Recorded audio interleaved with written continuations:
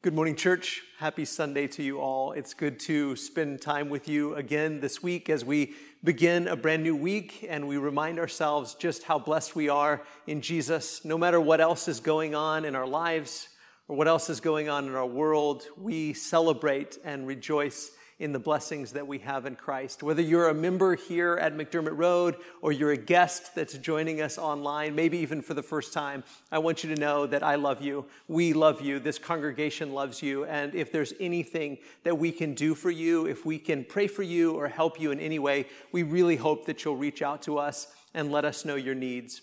You know, one of the things that I've always appreciated about Sunday mornings, probably my favorite thing about Sunday mornings, is that it reminds me that I'm a part of something bigger than myself.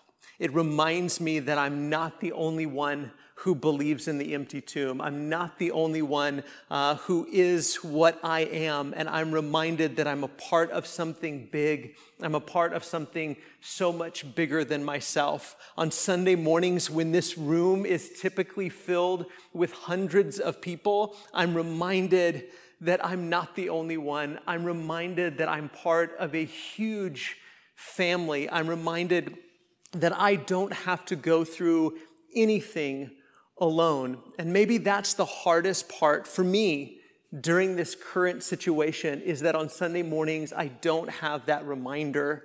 I don't see your faces, and so I don't have the reminder that I'm part of something bigger than myself. And I know that for many of you, you struggle with that as well. But I'm also reminded that even on a typical Sunday morning, when this room was filled with hundreds and hundreds of people, we still were only a fraction of the people throughout the world who were gathered together. We still, even when we had that visual reminder that we're not the only ones and that we're part of something bigger than ourselves, we still had to use our imaginations and remind ourselves that there are millions and millions and millions of people that are united in worship this morning. That was always true. It was true when this room was filled, and it's true on days like this where the room is empty. Sometimes we just have to use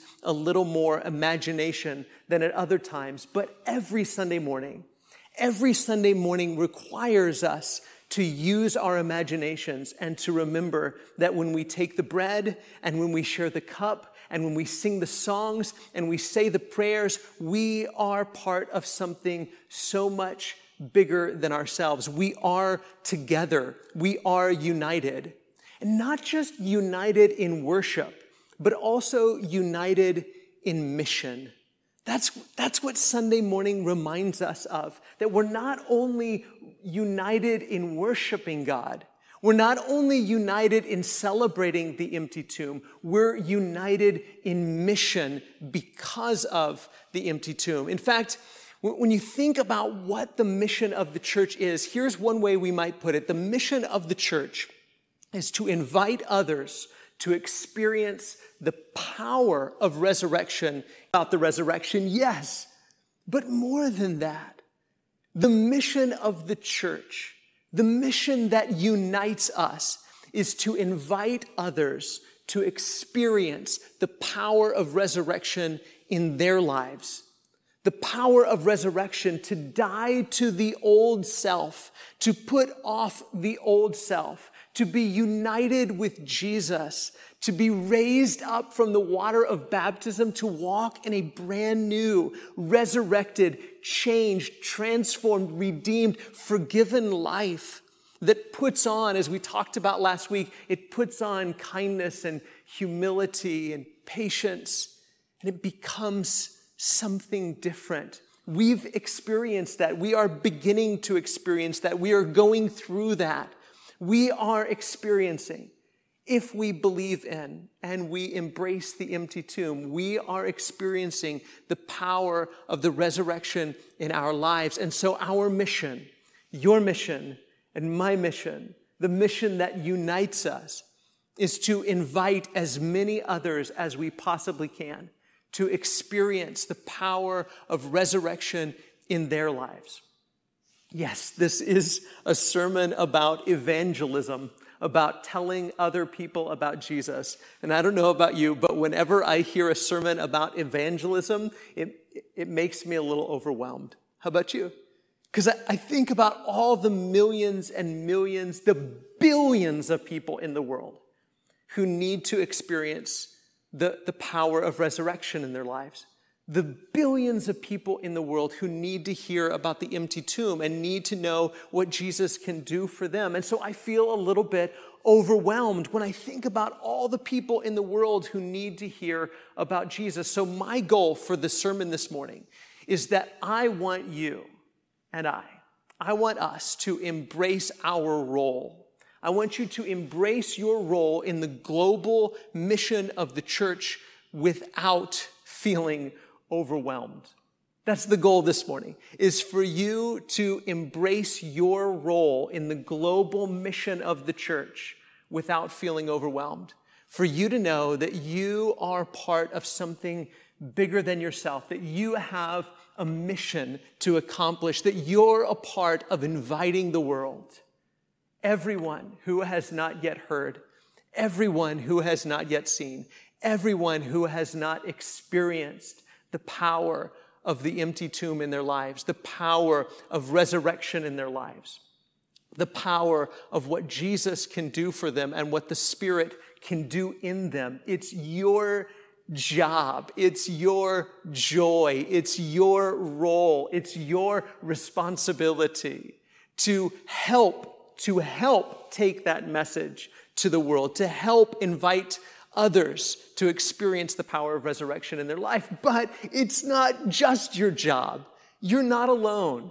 You don't have to do it by yourself. You play a role, and I play a role, and every other child of God plays a role. So don't get overwhelmed. It's really not as hard as you think. And I want to give us a couple things that we can think about this morning as we wrap up this series on resurrected living, and as we look at the way Paul wraps up his letter, the letter of Colossians, chapter 4 and verse 2. This is our text for this morning. Colossians 4 and verse 2. Paul says, "Continue steadfastly in prayer, being watchful in it with thanksgiving. At the same time, pray also for us, that God may open to us a door for the word to declare the mystery of Christ, on account of which I am in prison, that I may make it clear which is how I ought to speak." I want you to recognize that as Paul is writing to this church family, he's writing from prison, and he's encouraging them and wrapping up his letter on what it looks like to live a Christ-centered life, to live a resurrected life. What he encourages them to do, first and foremost, is pray. Pray. And not only pray for their own lives and what's going on in their own world, but to pray for him. Here's something to think about. Paul considered everyone who prayed for him to be a vital participant in his ministry. Think about that for a second. Paul considered every single church and every single Christian, every single one who offered up a prayer on his behalf, to be an essential participant in his ministry, to be an essential participant in his ministry. Even though maybe some of those people would never leave Colossae. They were there. They weren't going to come and follow him on his journeys. They weren't going to come and visit him in prison. They weren't going to be arrested with him or beaten with him or preach with him or teach with him. But if they prayed for him, Paul considered them to be an active, a vital, an essential participant in his ministry. And think about what he encourages them to pray for. What does he say? I want you to pray for what? That God would open doors of opportunity. So Paul says, if you pray that I have access to opportunities, then you are a participant in my ministry. If you pray that I have access to opportunities, then you are a participant in my ministry. And two, he says, I want you to pray that I will speak with clarity. Pray that I will preach the mystery of Christ as clearly as I ought to preach it, So access to opportunities, and 2, ability to speak with clarity. Paul says, if you are praying that I have access to opportunities and ability to speak with clarity, then you are a participant in my ministry. Church, do you realize that? That you have the opportunity to participate in global missions. Yes, you can go on a mission trip, absolutely. And that might change your life forever. Yes, you could sell your house and your car and change careers, and you could go and be a missionary. Or you could give all kinds of money and support financially missionaries and ministries that are going on around the world. You could do all of those things, and I'm not discounting those things, and maybe you ought to do some of those things. But do you realize that if you pray for a missionary, then you are a participant in that ministry? If you pray that God will grant access to opportunities and that those missionaries would have the ability to speak with clarity, then you are a participant in that mission. You are a participant in that ministry. You may never visit Nicaragua, but if you pray for Eric Garcia and for the others that are working in Nicaragua, then you are a participant in that ministry. You may never visit Tallinn, Estonia, but if you pray for Nikolai, then you are a participant in that ministry. You may never visit Haiti. You may never visit the churches that we're helping to plant in South Texas or in Mexico, but if you pray for them, for access to opportunities and ability to speak with clarity, then you are a participant in those missions. You are a participant in those ministries. I'm not discouraging you from going there and visiting those mission points, or even going and being a missionary, because the Lord knows, and I hope we all know, that we need people who will do exactly that. But don't discount the power of prayer. That if you are earnestly praying for opportunities, then you are participating in that ministry. If you are actively and fervently praying that those missionaries and preachers and teachers and evangelists, that they have the ability to speak with clarity, then you are participating in that ministry. I mean, let's humble ourselves for just a second. When's the last time that you prayed for the mission points of this congregation? And not just these mission points that we support and are actively involved in, but the mission points all over the world. You know, one of our members here just this week sent me an email, and he was talking about an evangelist friend that he has that's in another country that's suffering because of the COVID-19 quarantine and lockdown. Our brothers and sisters throughout the world are suffering and are struggling in much similar ways to what we're going through, and many times much, much worse. But it was interesting to me that this evangelist, who's working in another country and has been for many, many years, that his primary struggle isn't in not being able to gather. His struggle is in not being able to go. His heart isn't just aching to gather together again. I'm sure that's part of it. His heart is aching to be able to go out again, to be able to go and share the message of Jesus with his neighbors, with the people that he loves, with the people that he's longing to see the power of resurrection at work in their lives. Not only do we need to have that longing where we long to go and not just to gather, but we also need to be praying for those who have gone, praying for those that are teaching, praying for those who are preaching, praying for those who are sharing, praying that they have access to opportunities, praying that they have the ability to speak with clarity. You may never go to Nicaragua. You may never go to Estonia. You may never go to Haiti. You may never go to Mexico. But if you pray for them, you are participating in those missions. You are participating in the global mission of the church. And then where do we go from here? Let's look at the next verse, in verse 5. So Paul, in addition to prayers, what else do you do? He says this: walk in wisdom toward outsiders making the best use of the time. Let your speech always be gracious, seasoned with salt, so that you may know how you ought to answer each person. I want you to notice something. You participate in the global mission of the church, not just through your prayers, not just through you supporting and encouraging and praying for missionaries. You participate in the global mission of the church by doing this, walking in wisdom toward outsiders.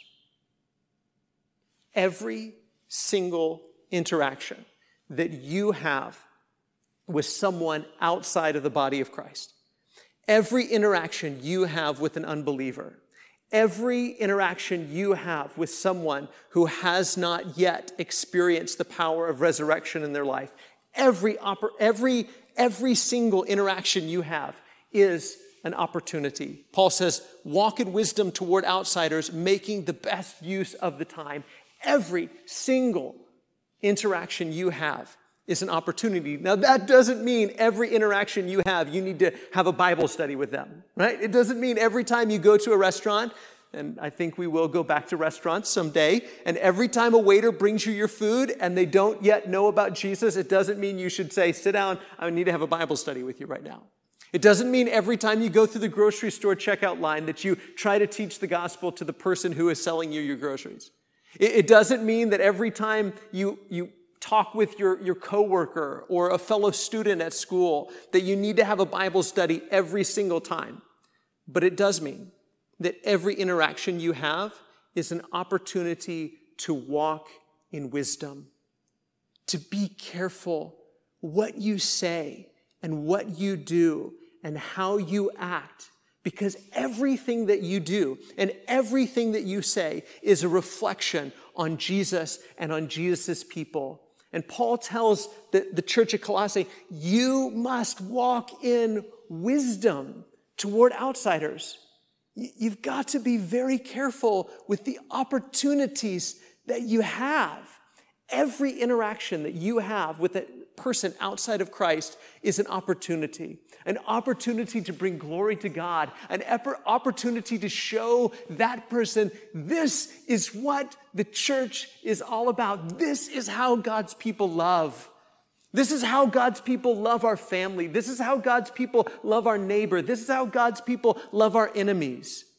Every interaction you have is an opportunity, which means every time you post something on Facebook and an outsider sees your post on Facebook, every time you comment on a post on Facebook, every time you tweet something, every time you post something on Instagram, every time you put something on Snapchat, every time you interact with someone online, it's an opportunity to show people this is what a person looks like who has experienced the power of resurrection in their lives. You have the opportunity to bring glory to God with every single interaction you have. It doesn't mean you have to have a Bible study every 5 minutes. It's good to have Bible studies with people, and I'm not discouraging you from having Bible studies with people. Do that. That's great. But you don't have to have a Bible study every time you have an interaction. But you do have to make sure that you're wise with how you interact with people. But notice what else he says. He says, let your speech always be what?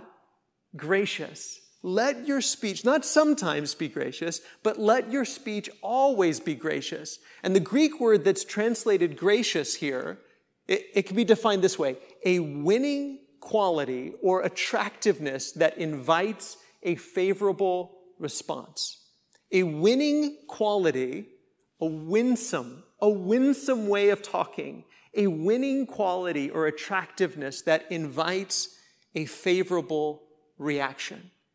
Let your speech always be gracious. Let your speech, everything you say, whether you post it online or you say it to someone in person or you say it about somebody behind their back, whatever you're saying, and I'm preaching to myself just as much as I am anybody, Let your speech always be of a winning quality, attractive, so that it invites a favorable reaction. Why? Because every interaction you have with an outsider is an opportunity to act and walk in wisdom. And this is what wisdom looks like. Let your speech always be gracious. Let it be winsome. And then he says it needs to be seasoned with salt. Isn't that why we put salt on things? I mean, we could talk about all kinds of qualities of salt, but here's a pretty simple reason we put salt on things. It makes stuff better, right? It makes stuff better. Whether you're eating meat or you're eating potatoes or whatever you're eating, it makes stuff better. It makes food better. It makes it more enjoyable. And Paul says that's the way your speech should always be. As followers of Jesus, as people who have experienced the power of resurrection in their life, as people who are participating in the global mission of the church to bring outsiders inside, to help outsiders experience the power of resurrection in their lives, your speech needs to always be seasoned with salt. It needs to be winsome and favorable. It needs to make things better.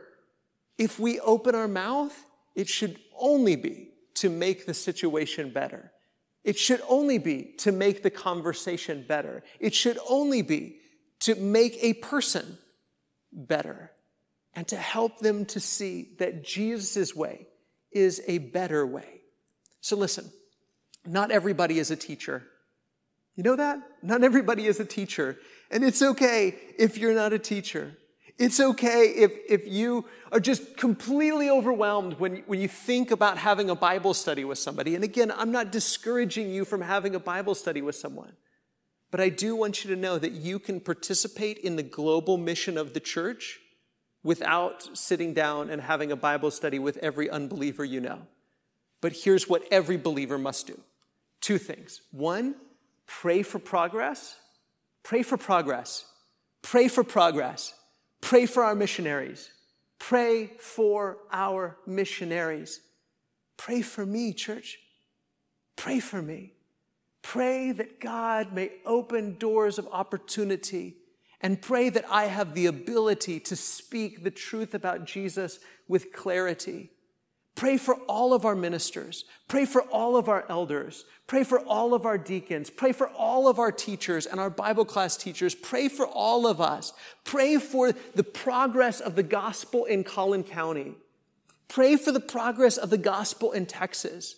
Pray for the progress of the gospel in Mexico. Pray for the progress of the gospel in the United States. Pray for the progress of the gospel in Central America and South America and in Europe and in Africa and in Asia and all over the world. Pray for the progress of the gospel. Pray that people have access to opportunity and that they have the ability to speak with clarity. Pray for the progress of the gospel. You don't have to be a teacher to pray for the progress of the gospel. You don't have to be a minister to pray for the progress of the gospel. You don't have to be an elder or a deacon to pray for the progress of the gospel. Pray for progress.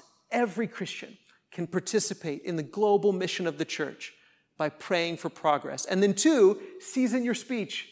Season your speech. Let your speech always be gracious. You can do that. You don't have to have a degree in theology. You don't even have to know all the books of the Bible to season your speech. Let your speech always be gracious, seasoned with salt. Be wise in the way you walk towards outsiders. Church, if we would do these 2 things, if we would pray for the progress of the gospel and we would season our speech, and be careful what we post online. We see it, don't we? We see the things that we're saying online to people that disagree with us, about people who disagree with us, about this, that, or the other, and we're giving people the wrong impression about what it looks like and what it means to experience the power of resurrection in their lives. It's not to say we're trying to give people the impression that we're perfect. We're not. We're not perfect. I'm not perfect. You're not perfect. Nobody is perfect, and nobody ought to be trying to give the impression that they're perfect. But we should be trying to give people the impression that the power of resurrection in our lives has made a difference. It's changed us. It's transforming us. We're a work in progress, but the power of the resurrection has made a difference in us. And you can tell by the way we use our words. You can tell by the way we season our speech. So these two things, I hope you can embrace your role in the global mission of the church to invite others to experience the power of the resurrection in their lives. You can do a lot of things to participate in that global mission. You can have Bible studies. You can go on mission trips. You can share your resources, and I hope you'll do all of those things, but you don't have to do all of those things. But you can do these two things for sure, can't you? Pray for progress and season your speech. Pray for progress and season your speech. Church, listen, we're in this together. We have a big job to do, billions of people to reach, but none of us can do it alone. The only way we can reach Collin County with the message of Jesus, inviting them to experience the power of resurrection in their lives, the only way we can accomplish our mission here or around the world is for us to work together. We really are brighter together than we are apart. And that's why I am so thankful for each and every one of you, for your participation in the local work of the church and your participation in the global work of the church. But part of our work in the church is you and helping you, each and every one of you, to experience the power of resurrection in your life. So, if we can help you to take a next step towards being more transformed in who Jesus would have you to be, please let us know how we can help you. Let us know how we can walk with you, because you are not alone. It may feel like you're alone because you're isolated, just like all of us are isolated this morning, but you are not alone. We are in this together. So please let us know how we can help you. We're going to sing one more song, and after we sing that song, we're going to be closed in prayer by Brother Haven Miller, who's praying from his home, and we are so thankful for him, and we're so thankful for all of you. Thank you for being here this morning.